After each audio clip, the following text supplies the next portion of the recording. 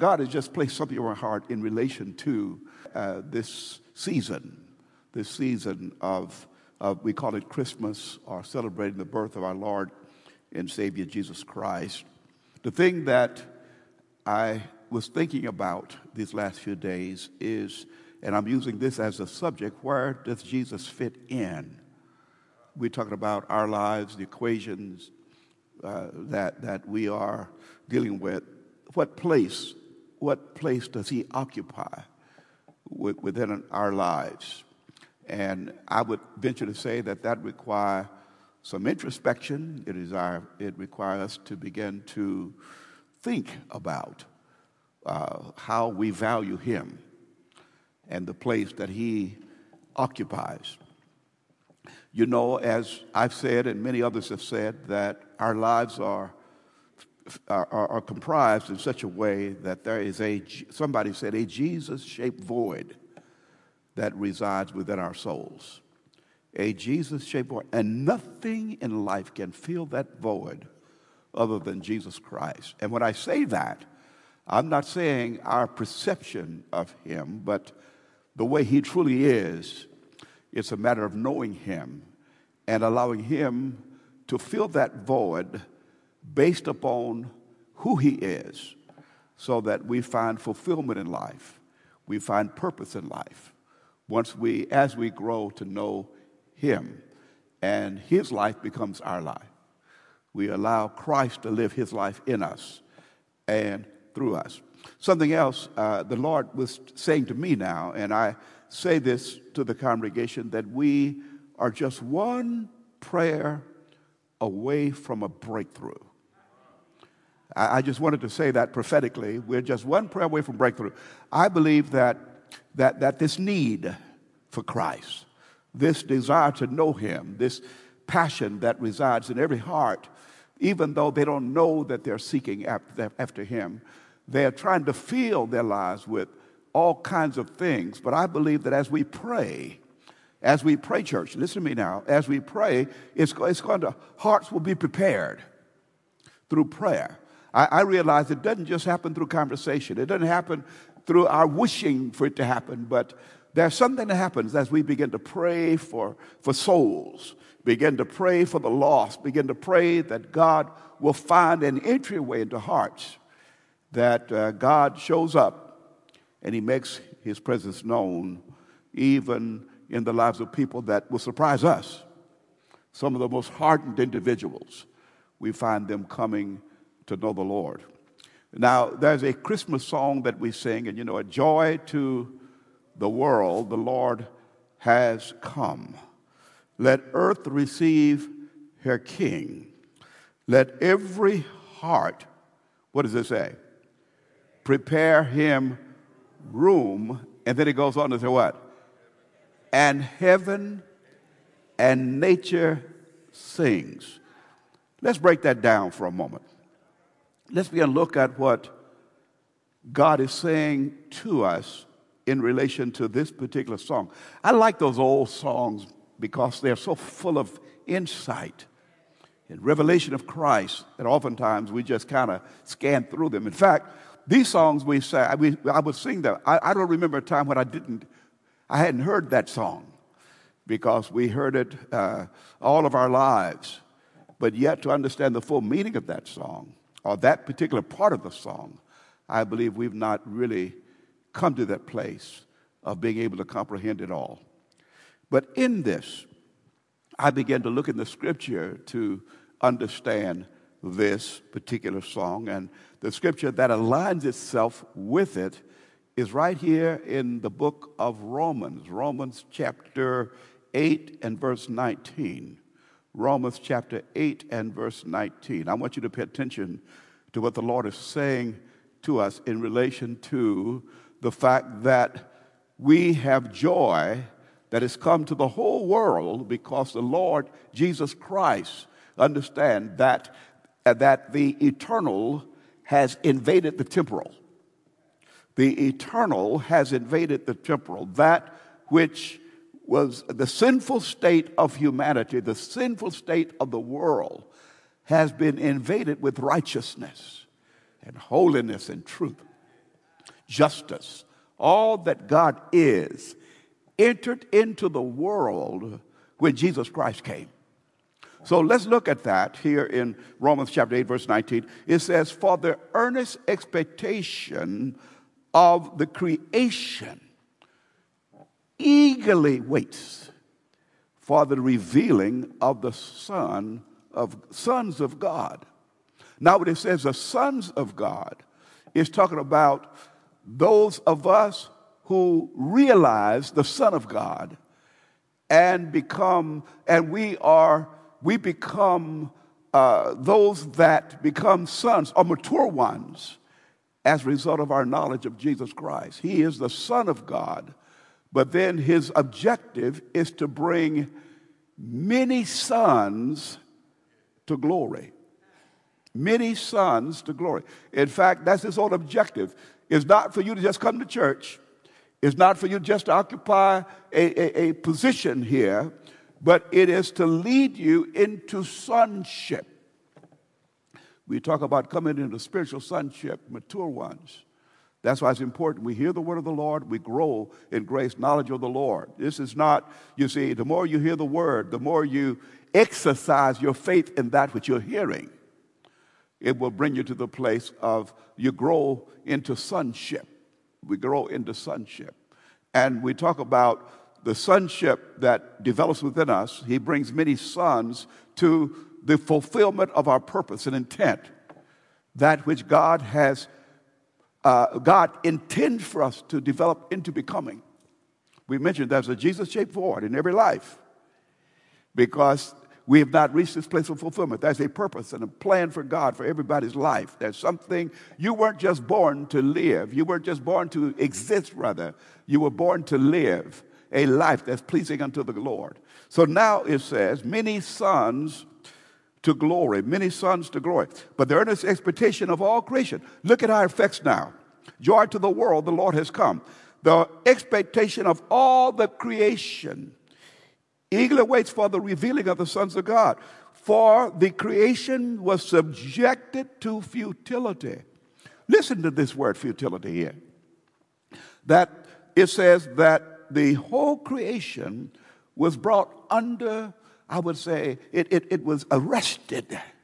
Are you saying this now? It was arrested, and I would say, it cannot function the way God desired for the creation to function. That's why you have decay and ruin. That's why things happen that happen, because the whole creation is brought to this place of futility. God's intention was not for creation to function the way creation is functioning right here and now, but it is brought into subjection. In other words, it too, as we are frustrated because we are not able to fully express our purpose. We're not postured to really express our purpose. There's something that God has for you that's much greater than you're doing right now. Are you hearing me? God has a purpose and intent for your life that's much greater. Praise God that he permits us to see what we're seeing and to do what we're doing, but God he's pleased when any effort is made towards doing what he's called us to do. But he wants to bring us to a place where our efforts please him. You see, understand, what he said about Jesus Christ, when Jesus Christ was baptized, it said that the Spirit began to light upon him like a dove, and we heard the voice come from heaven and said, "This is my beloved Son." He didn't say who pleases me, but in whom I am well pleased. When he said well pleased, he said, he completely satisfies my heart. Listen to what God is saying to us. Can you imagine that? To be at a place where the Lord will say to us, you don't just please me because you put forth an effort to do what I want you to do, but you're doing exactly what I have desired for you to do. He said, you are expressive of my heart. You are the expression of my love. I want people to know my love. I want them to know who I am. I want them to know my love. And the only way for to know my love is that I must have sons. Now, we're not talking generically. We're not talking male and female now. You see, I must have sons. I think it was one person said, don't get upset with us now, ladies, because I think Bishop Mitchell said it. Some others said it too. He said, don't get upset, ladies, because we say sons, because we are brides.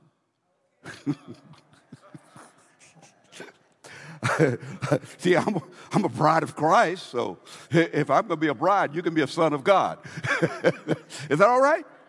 Is that all right? All right. So brides, you male brides of Christ, and I'm still masculine. That doesn't take away from my masculinity. I'm a bride of Christ, and you, ladies, you're a son of God. How does that sound? Okay, let us go on. Let's go on. So now, he's bringing us, he's going to reveal his sons. He said, because we said all the creation is held in futility, not willingly, but because of him. The Lord arrested the development of nature, who subjected it in hope. He arrested the development of nature so that nature could not express what nature would express in a fallen state. You have been arrested so that that which letteth, that which allows or permit, the Holy Spirit has arrested your expressions of the hostilities and the hatred and the animosities that you had towards the Lord. Did you know the Holy Spirit did that in your life? If you, we didn't even know it was there. We didn't know how much we hated God. I'm talking about me now. You see, so it applies to me, it applies to all of us, that we despise God because God would let us do what we wanted to do. We wanted to have our way. We wanted to do our own thing. We wanted to move in our own direction. And you best believe the Bible talks about foolishness bound in the heart of a child, but the rod of correction drives it far from him. So you let a child have his own way or her own way. What do you think that child's going to eat? What do you think that child's going to sleep? What do you think that child's going to do? Just being, you see, how will that child behave if that child did not have guidance, parental guidance? That child would be wild, wouldn't he or she? Be a wild child. So what happens, you must place restrictions upon that child's behavior so that that child could not do what the child, and it's really self-destructive. If the child is left to himself, he would self-destruct because he can't take care of himself. So God takes care of us the same way, but he also corrects us because he knows that our waywardness would be our destruction. It would be our demise. So now, let's look at it. So he holds us with hope. He said, one of these days you're going to grow up. He said, one of these days you're going to grow up. I'm not going to let things work the way you'd like it to work. I'm going to let things turn out the way you'd like it to turn out. He said, as much as you'd like to see this thing happen, you'd like to see that thing happen, other things happen. He said, I'm not going to let it turn out that way. And you say, Lord, my perception of you is that I thought you were a good God. I thought you would bless, and your blessings. He said, no, I'm blessing you, but not letting you do what you want to do, by letting you have what you think you need to have or what you want to have. He says sometimes, you see, so I'm holding things back. I'm arresting your behavior, your activities, because I have a hope for you. I have a hope for you that will take you far beyond your fondest dreams, far beyond anything that you could possibly in this life ever imagine. Now, couldn't you imagine? That's the kind of trust we must have in God. That God, you see, I don't know, but God knows. I don't know which way to go. I don't know what to do. I don't know where to turn, but God knows. Now, I'm headed somewhere in this. So he upholds everything in futility with hope. But he says, not willingly, but because of him who subjected in hope. And then he says, because the creation itself also one day will be delivered from the bondage of corruption. Did you hear those words? The bondage of corruption. I want you to say that with me. The bondage of corruption. So it is saying that the thing that has controlled our lives, the thing that I would say that dictates policy to us, we are really in bondage when we think that we are free. The enemy who blinds the minds of individuals and make them think that they are free. You're free to do as you please. You're free to act any kind of way you want to act. You're free to do with your body whatever you desire to do with your body. And you call that freedom? We mentioned a child left to himself will bring his shame to his mother, to his father. And the Bible talks about how that child, even when he begins to move, he must receive direction and construction and instructions. So now he is saying that it is the bondage of corruption. Let me just take a step and help you understand this bondage of corruption again. It is really saying, in essence, let's look at the whole picture, because you got to see it from eternity's perspective to understand it within time. Do you realize things would not rust or corrupt if it had not been for the bondage of corruption? You see, in other words, you wouldn't even get sick. You wouldn't even die. Death itself, you see, your body would not grow old. God's intention for humanity was not for us to grow old. His original intent was not for you to grow old. That ache and pain that you feel in your body, you know why it's there? The bondage of corruption. You see, some of you can't get around like you used to get around. You can't do the things you used to do. You can't even think the way you used to think. Mind, you see, you get mind fog. And you say, what's going on here? The bondage of corruption. But you have to take it back and trace it back to its origin.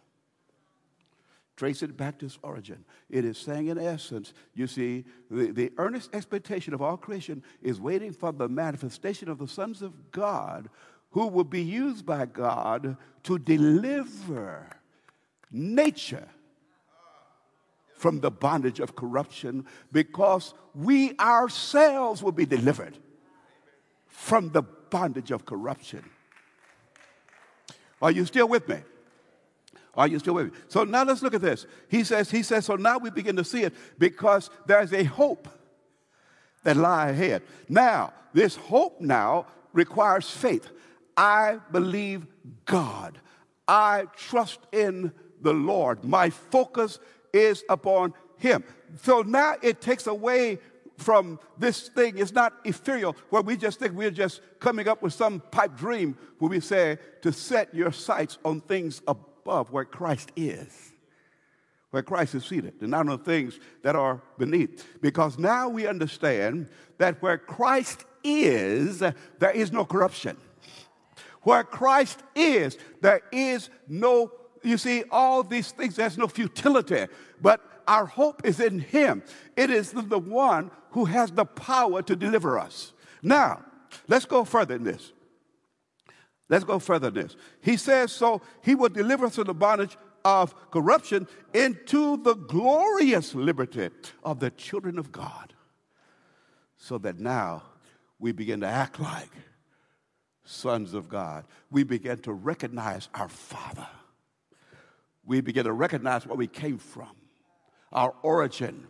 In this day, people are trying to find their identity. Who am I?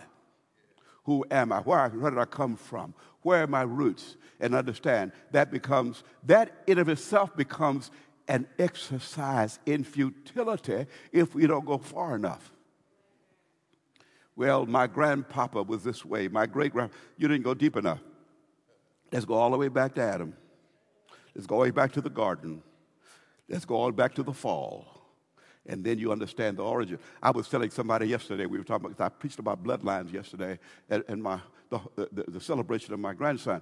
But I was talking to someone while we were eating, and I said, my bloodline does not stop at my great-great-great-great-great-great-great-grandfather. It goes all the way back to Adam. I said, so we have a common ancestry. We all came from Adam. So if we all came from Adam, we have his blood within our bloodline. So we all have sin in our bloodline. So if we really want to go back and trace it and understand why we behave the way we behave, act the way we act, we have to retrace our bloodline. So now, understand when he says that, so if we were born of Adam, we must be what? Born again. You see, if we were born of Adam, if we are of the ancestry of Adam, we must have a new beginning. We must have a new ancestry. And the only way for that to occur, we go back to the scripture. There has to be a new origin, and that new origin is in Jesus Christ. Is in Jesus Christ. We're going to talk about the hope that we find in him and the purpose of his birth. I can't wait to get to that, but understand, now we become children of God. We become sons and daughters. We become a part of the family of God and the household of faith. He says, so, for we know. And I won't say that all know, but let me talk to saints now. We know. We know. Don't take that as a general statement. Everybody knows, because if everybody knew, everybody would function in such a way as if they knew. But he says, for we know, I trust as you're being educated, as you're being instructed, that you can be a part of the people that know. For we know that the whole creation groans and labors with birth pangs together until now. That we groan. In other words, dissatisfaction is different from the dissatisfaction that resides in the hearts of the unbeliever. They're dissatisfied because they have settled for a lifestyle beneath the glory of God. They have settled for behavior that does not please God. That's the level that they have settled in on. That this is who I am, and this is where I am, and this is what I believe. So therefore, the world will tell you that you are this, or you are that, or you are the other. And what do you say? Amen. You see, you are just a this, or you're just a that. Your identity then is imposed upon you by the culture. And then your experiences and behavior supports that. And then you say, well, if it quacked like a duck, if it looked like a duck, it must be a duck. So that's who I am. And we see that all the time. People that act a particular way, and then they embrace that as their identity. And God said, that's not who you were intended to be. That's what you're expressing, because you're expressing out of your fallen nature that which God did not intend for you to give expression to. He says, so now, what this groaning is taking place is that even though the tendencies may be there, even though the tendencies, and when I say tendencies, I'm not talking about in one category or the other, the tendencies to sin, the tendencies to rebel against God, the tendencies to move in a different direction. Let's say this is just deep within us to do our own thing, our own way. He said, but you become dissatisfied even with those tendencies that reside within you. The tendencies. Paul said, every time I try to do right, evil is always there. The thing that I would do, I do not do. The things that I do, I would not do. You see, why is it that I have a tendency? Because even when I hear the word of the Lord, why is there a tendency to rebel against the word that I just heard? Why is there a tendency that the word becomes like water on the duck's back? We go to church. I always talk about church, quack church, or duck church. When you hear the word of the Lord, you may say amen, but your behavior does not change. You go back to your old behavior. You're still a duck. Quack. Amen. Quack. But then you waddle away and not fly, because the message was that you have wings and you can fly. But then you waddle away as if you cannot fly, because the word did not find its place within your heart. So now, look at what he is saying here. He is saying, so we begin to groan. We begin to groan. We groan within ourselves. We're dissatisfied within ourselves. He said, Lord, I feel that there's something more to life than this. That's the tug of the Holy Spirit. I feel that there's something more to life than this. I'm dissatisfied with people telling me I'm okay. And you get more of that in church. You get a whole lot in church. I'm okay, you're okay. You know, the affirmations, because there's profit to be gained when people are merely affirmed. If all you get is affirmations, affirmation after affirmation, you're great, you're the good, you're such and such and such, you're this, and yeah. Can you imagine the profit that can be derived from receiving? Because people like to hear good things about themselves. But I'm going to tell you the best news that you could possibly hear is what God has in store for your future. It's what God has in store for your future. And what he is doing, and he says, so that as you live your life, you can endure the hardships and all the other things that you must engage in this life, because you have faith in him and hope in him, that this corruption that exists in this life will one day be done away with. And that's what he says. He said, the day will come when I will deal with all that corruption. So our hope is that, Lord, if you promise this, but there's so much corruption, there's so many things that's going wrong in life that sometimes it's hard for people to believe that there could be any other life than this life. So now he is saying here, he says now, we groan. Listen to this groaning. We intercede. We groan. We say intercession. What are we doing now? We mentioned we're one prayer away from a breakthrough. We intercede. We say, Lord, I want what I feel the discomfort, but I want this discomfort to be heavily measured against the hearts and the lives of people that are wayward. I want them to feel the weight of sin. I want sin to them to become exceedingly sinful, because they're not feeling the weight of it as of yet. You see, they find justification for their behavior. They say, well, after all, this is where I am, and this is the way I am supposed to do things. This is my truth. This is my truth. So my truth is as good as your truth. And you see how they measure truth based upon their behavior, and then they find people that agree with them, and they find their company. They find a company that they can relate to. You see, you say, I just had to find my people. So now, look at what happens here. So now we begin to see, but if we understand discomfort, that doesn't mean they understand the discomfort. They do not feel the weight of sin as of yet. They are looking for justification for sin, but we must feel the weight of it. You say, sinners sin. Sinners sin. That's what sinners do. But when we intercede for them, it is not a matter of saying, y'all need to stop sinning. No, I intercede that you come to the place of realizing the weight of sin.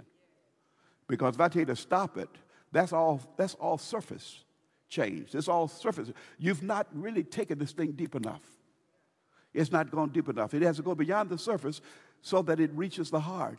If your heart is not changed, your behavior, your change of behavior does not make a whole lot of difference within your life.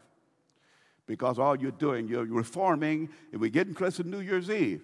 All these resolutions being made. But without a heart change, those resolutions are just an exercise. I mean, it's just exercise of utility. All you're doing is providing lip service. So now, look at what he said. You're being delivered. He said, the bondage, we're groaning because we need what's called deliverance. We need to be delivered from the bondage of corruption. You need to be delivered from the bondage of corruption. Deliverance means somebody else has to free you from the bondage. You can't set yourself free. You can't just reform. You just can't say, well, okay, today I'm going to do things different. Today I decided to be a different man, a different woman. No, it don't work that way. You need to be delivered. You need to be delivered. And only the Lord can deliver you. Only the Lord can deliver. You know where Jesus fits in? He is our deliverer. He must deliver us. He must deliver us. And he delivers us from this place to place us in a different place. Being delivered from the bondage of corruption, he says, so we groan, we labor with birth pangs together until now. This thing of labor pains, it is women, you understand, the birthing process. It's when you go into labor. When you go into labor, you see what happens. Before you go into labor, you didn't feel that much of a pain. The baby's kicking, but you still don't feel the depth of that pain. But when you go into labor now, I hear that there is no pain that's greater than labor pain. That's what I heard.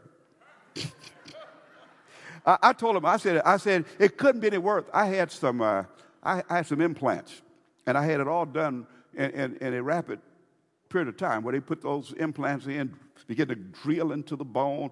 The doctor came here. I had to get about 28 shots of that Novocaine and all that in one day.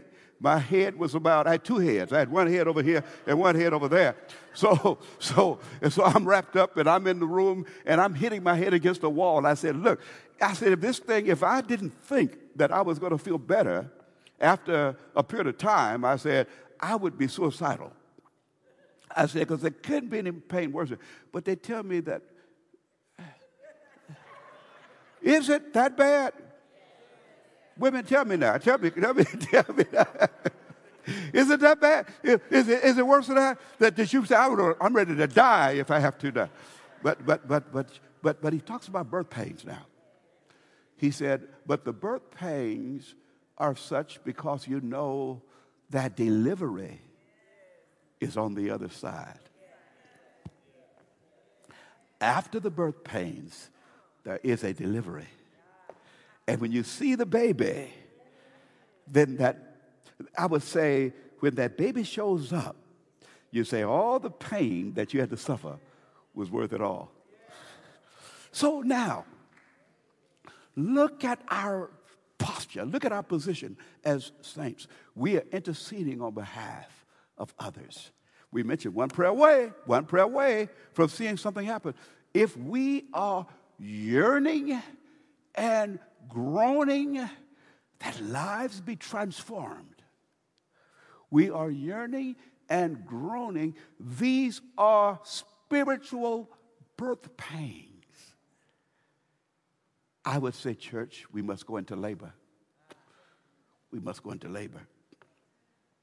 When we go into labor, and the only way to go to labor is that you must be in a place of intercession where you desire to see change occur within the lives of people to the degree that you would not settle for anything less. Birth pains unto now. So we're the birth pains together, and he said, and unto now. Not only that, but we also who have the first fruits of the Spirit, even we ourselves groan within ourselves. Nature is groaning, and then we ourselves are groaning, eagerly waiting for the adoption, the redemption of our body. Not just because we're tired of this futility. We're tired of the limitations that are placed upon us to fully express what God would have us to express. We cannot really. I have more in me than I can put in words. You have more in you. I was talking, we were at the funeral yesterday, at the memorial. There was more in Marcus than that which he expressed. There's more in you than you give expression to. Did you realize that? That the reason you're here is because there's something in you that's tugging at your heart that would make you desire to see something that you've not seen before. Now, if you go to church merely to hear you're familiar, that's a whole different category. But if you're here to be challenged, it's because there's something in you that has not been given full expression. And the Word of God is here to draw it out of you. The wisdom of God is here to draw it out of you. So what happens? We groan, we eagerly wait for the adoption, the redemption of the body, for we were saved in this hope. He saved us with hope. But hope that is seen is not hope. So why does one still hope for what he sees? But if we hope for what we do not see, we eagerly wait for it with perseverance. So we mentioned this is what God provides for his people. Now we begin to look at this birth that took place. We see the coming of the Lord. It was a time when the earth was at its deepest point of darkness. It was at a time when sin was rampant all around. You see the situation, you see the conditions. Now we begin to see this parallel between the physical and the spiritual. It was like that. It was that kind of environment that Jesus Christ came into. And you read that as you go into the 9th chapter of Isaiah, which I'll cover later on, or maybe I'll cover later on, but we begin to see where the gloom, the darkness, and all of that was so deep that you would wonder, is there any hope in regards to the future of humanity? Part of this for these next few minutes, and let's look at what happened with Jesus Christ, or what happened during the time of his, when Mary was going into labor. Here in Luke chapter 2, verse 4. Luke chapter 2, verse 4. It says, Joseph also went up from Galilee out of the city of Nazareth into Judea to the city of David, which is called Bethlehem,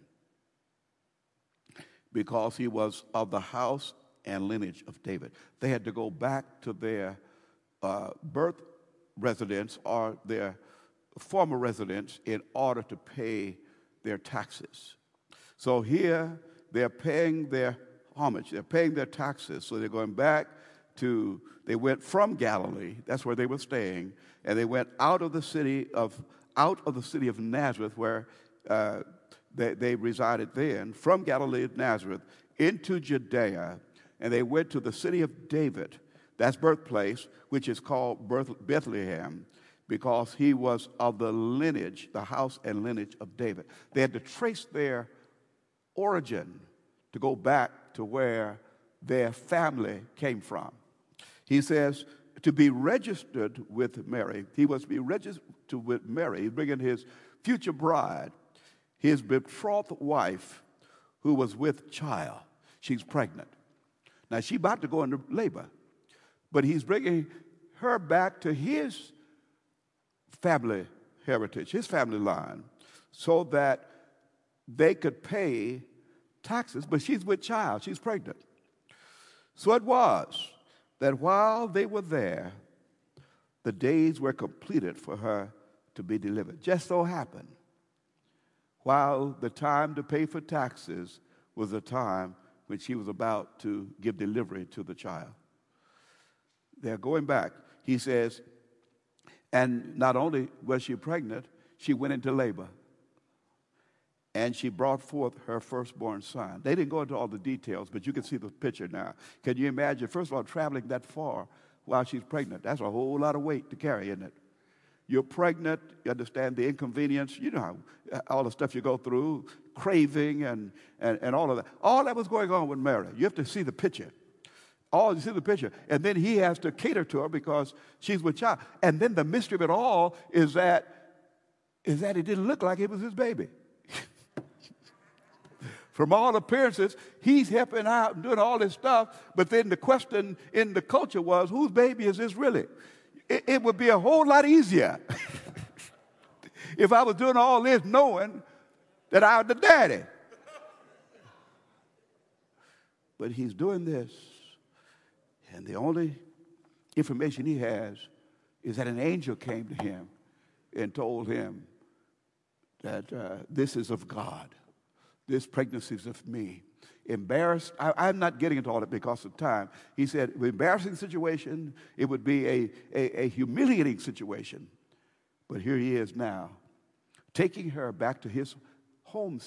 You could get laughed at, you could be scorned, whatever, ridiculed, to give birth. And there she delivered. And she brought forth her firstborn son. She brought forth her firstborn son. And wrapped him in swaddling clothes. Now, I'm going to help you understand what swaddling clothes are. Rags. She wrapped him in rags. Wrapped him in rags. This is the gift of God in a package comprises of rags. I would think that the package ought to be some kind of way reflective of the value of the gift contained within it. Can you imagine? If women, my wife has this, I'm different. I say, here. Some of you men can recognize what I'm saying. You got something, it could be a diamond, it could be anything. And you walk up there, here, baby, here's something for you. I want to give you something precious. But a woman would wrap that thing and tie ribbons around it and bows, the pretty paper. And when we get it, what do you do? Just tear into it. Just tear into it anyhow. So why go through all the trouble? I just say, look, just here. But the gift was wrapped in rags. The gift of God was wrapped in rags. It was wrapped in rags. Not only was it wrapped in rags, the gift wrapped in rags, it was laid in a manger. You know what a manger is? That's laid in a feeding trough. So now you have the gift of God wrapped in rags, laid in a feeding trough. That's the placement of the gift. And then the reason is because there was no room for them in the inn. There was no room, there was no vacancies within the inn. They did not make reservations. They were not expected to show up. Are you seeing this? There was no flashing lights, there was no fireworks, because Jesus Christ had come. But we see him in the barn. We see him laying in a feeding trough, wrapped in rags. Why? Because all of the rooms were already filled. All of the rooms were preoccupied. They were preoccupied. Now, the question, as we begin to look at it from the natural to the spiritual, how many rooms in our hearts and in our lives are preoccupied so that when Jesus shows up, there's no room? There's no room. Too much activity already going on. Too many things already you're engaged in. If you had known that it was Jesus, you want to give him an upgrade. Have you gone to the hotel? What happens? We go to hotels, especially on our vacation. We tell them, say, we are anniversary. We said, we've been married for 40-something years. We've been married for 40-something years. And we tell a person front desk, he said, and it's been a long time since we had a vacation. Let's try to see now. It's been a long time since we had a vacation. And can you give us the best room? Can you give us the best room you can find? And they said, tell you what I'm going to do for you guys. He said, we're going to give you the what do you call it, the presidential suite. We'll give you I said, praise the Lord. I said, we paid on Priceline the lowest price you could possibly pay for the room, but we got there because she found favor in the front desk that they gave us the presidential suite, even though it's a Priceline at a Priceline price. So we walk in there and we say, wow, look at all this. And we only paid less than $100 for the president's suite. But the point I'm making is that if you'd known it was Jesus, he would have got an upgrade, right? He would have got an upgrade. But because you didn't know who he was, you put him in the barn. You put him in the barn. Now I begin to look at, figuratively speaking, this inn. What is that inn? There was no room in the inn. It's an establishment providing accommodations.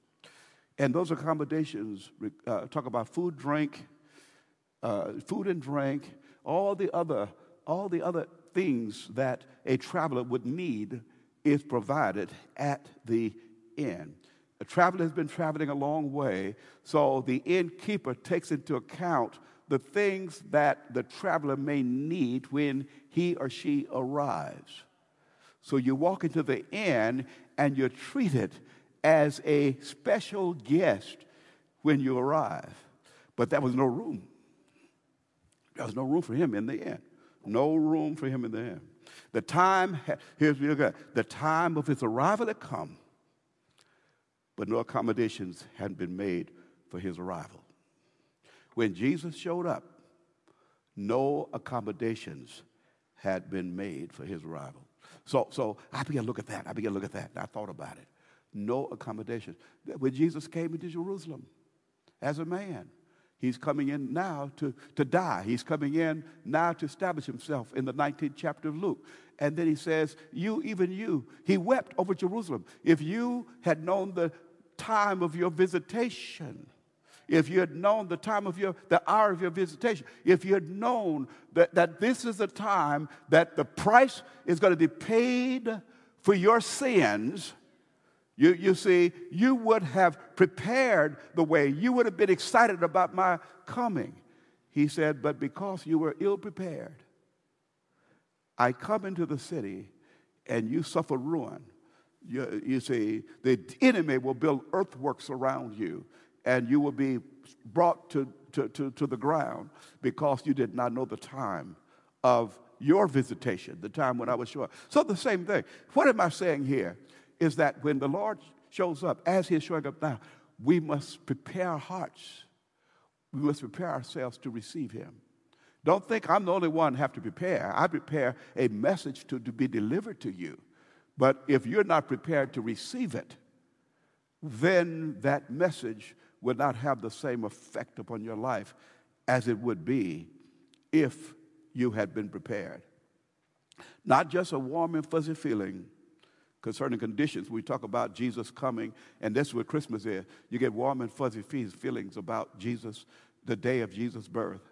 And you get into it now. We say joy to the world, the Lord has come. But in this day, it's not just joy to the world, the Lord has come. Santa Claus is coming to town. You better watch out. You better not shout. You better not cry. I'm telling you why. Santa Claus is coming to town. He sees you when, I forgot all the word. When you're sleeping, he knows when you're awake. He knows when you've been bad or good, so be good. Why? For God's sake.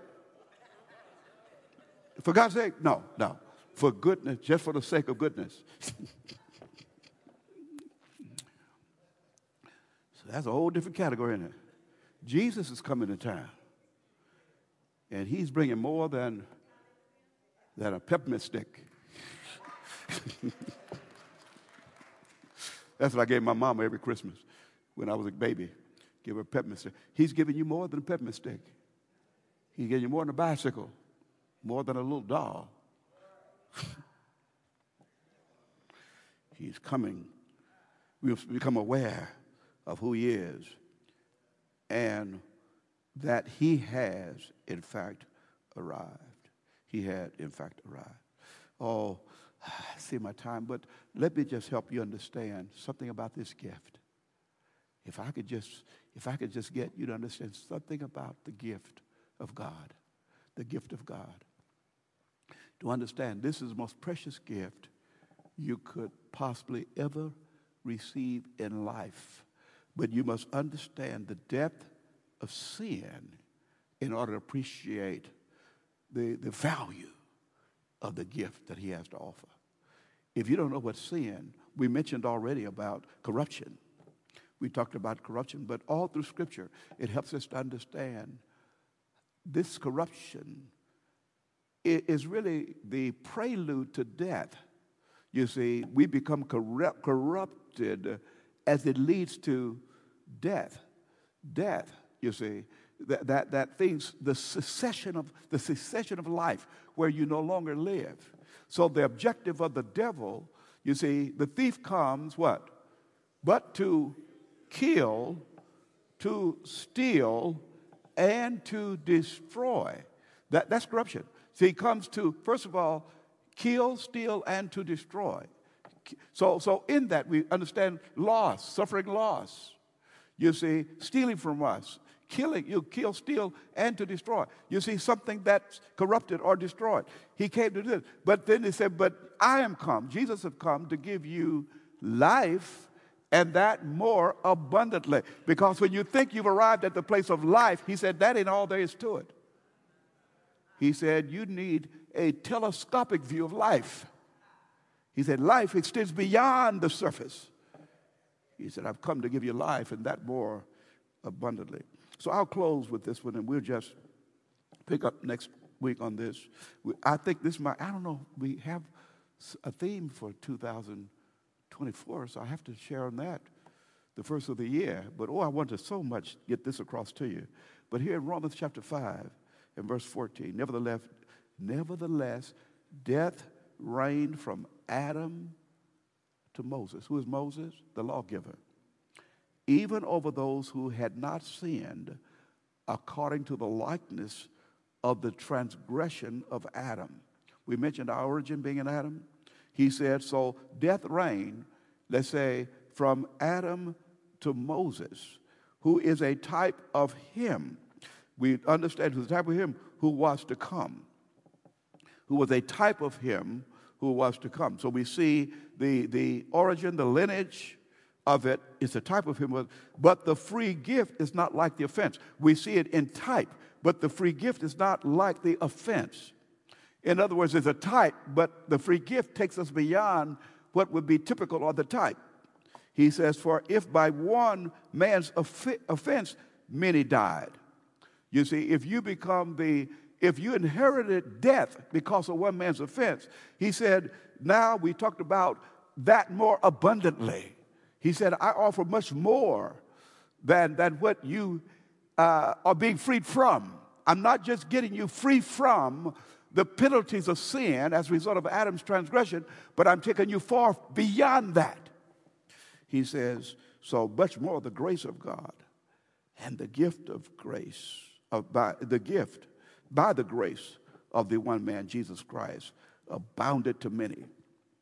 And he said, the gift is not like that which came through the one who sinned, but the judgment which came from one offense resulted in condemnation. For it resulted in condemnation. But the free gift which came from many offenses resulted in justification. Justification. I will justify you. I will put you in a position as if you've never sinned. I will put you in a position not only as if you've never sinned, as if you were Jesus Christ himself. That's what he said. Because if you never sinned, it'll put you back to Adam. But he don't just take us back to Adam. He takes us all the way to Christ. Can you hear me? He takes us all the way to Christ. He said, if I got you back to Adam, we would think that'd be enough. Go back to the Garden of Eden, naming stuff and eating stuff and the rest. He said, no, I ain't going to take you back there.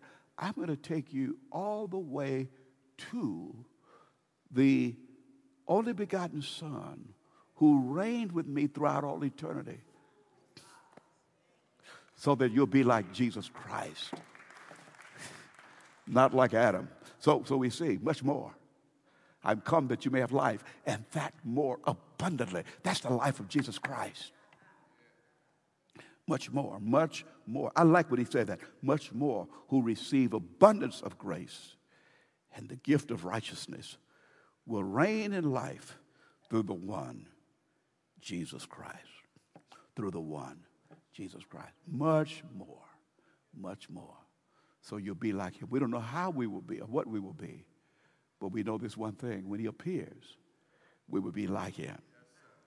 And we will see him as he is, not the way we like for him to be or the way we perceived him to be. We will see him as he really is.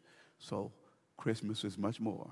See, I just have to shut it down now. Christmas much more than just that warm, fuzzy feeling. that you have when you see the Christmas tree and lights, snowflakes and reindeer, Rudolph. It's much more than all of that, isn't it? Blitzer, Cupid, all them folk. It's much more than that. It's much more. Blitzen. It's much more than that. Comet. I'm trying to think of his name. It's much more than all that. I tell you, when we come to understand the gift and the way the gift was treated, I can't wait to share that. The way the gift was treated, even after the gift came to his own. He came to his own people. They rejected him. But then that wasn't the end of the story. As many as would receive him, he gave power to become children. Praise God for the gift that we can become the children of God. So, Father, we thank you for your word, and we pray that this word will find its place within each heart, that we will make room for him. We will make room for the Lord to enter into our lives. That whatever might have been a deterrent in the past, that this will be a time of opening our hearts, our lives to him, so that he can rule and reign completely over our lives. So we thank you that we will approach this season differently than we might have approached it in the past. Here we understand love in a different way. We understand how you love us, that you would love us with the same love that you love your eternal Son. That's a lot of love displayed towards sinful man. Not only that, but you gave him up for us. His life, his blood shed in order for us, so that the penalty of sin will be paid for, so that we can be declared righteous. And then you're working out of us all the things that we despise about ourselves, so that not only will we be declared righteous, but the day will come when we will become as he is. So thank you, Lord, for this. And we give you the honor, we give you the praise, and we give you all the glory. In the mighty and matchless name of Jesus we pray. Amen. Amen. Praise God.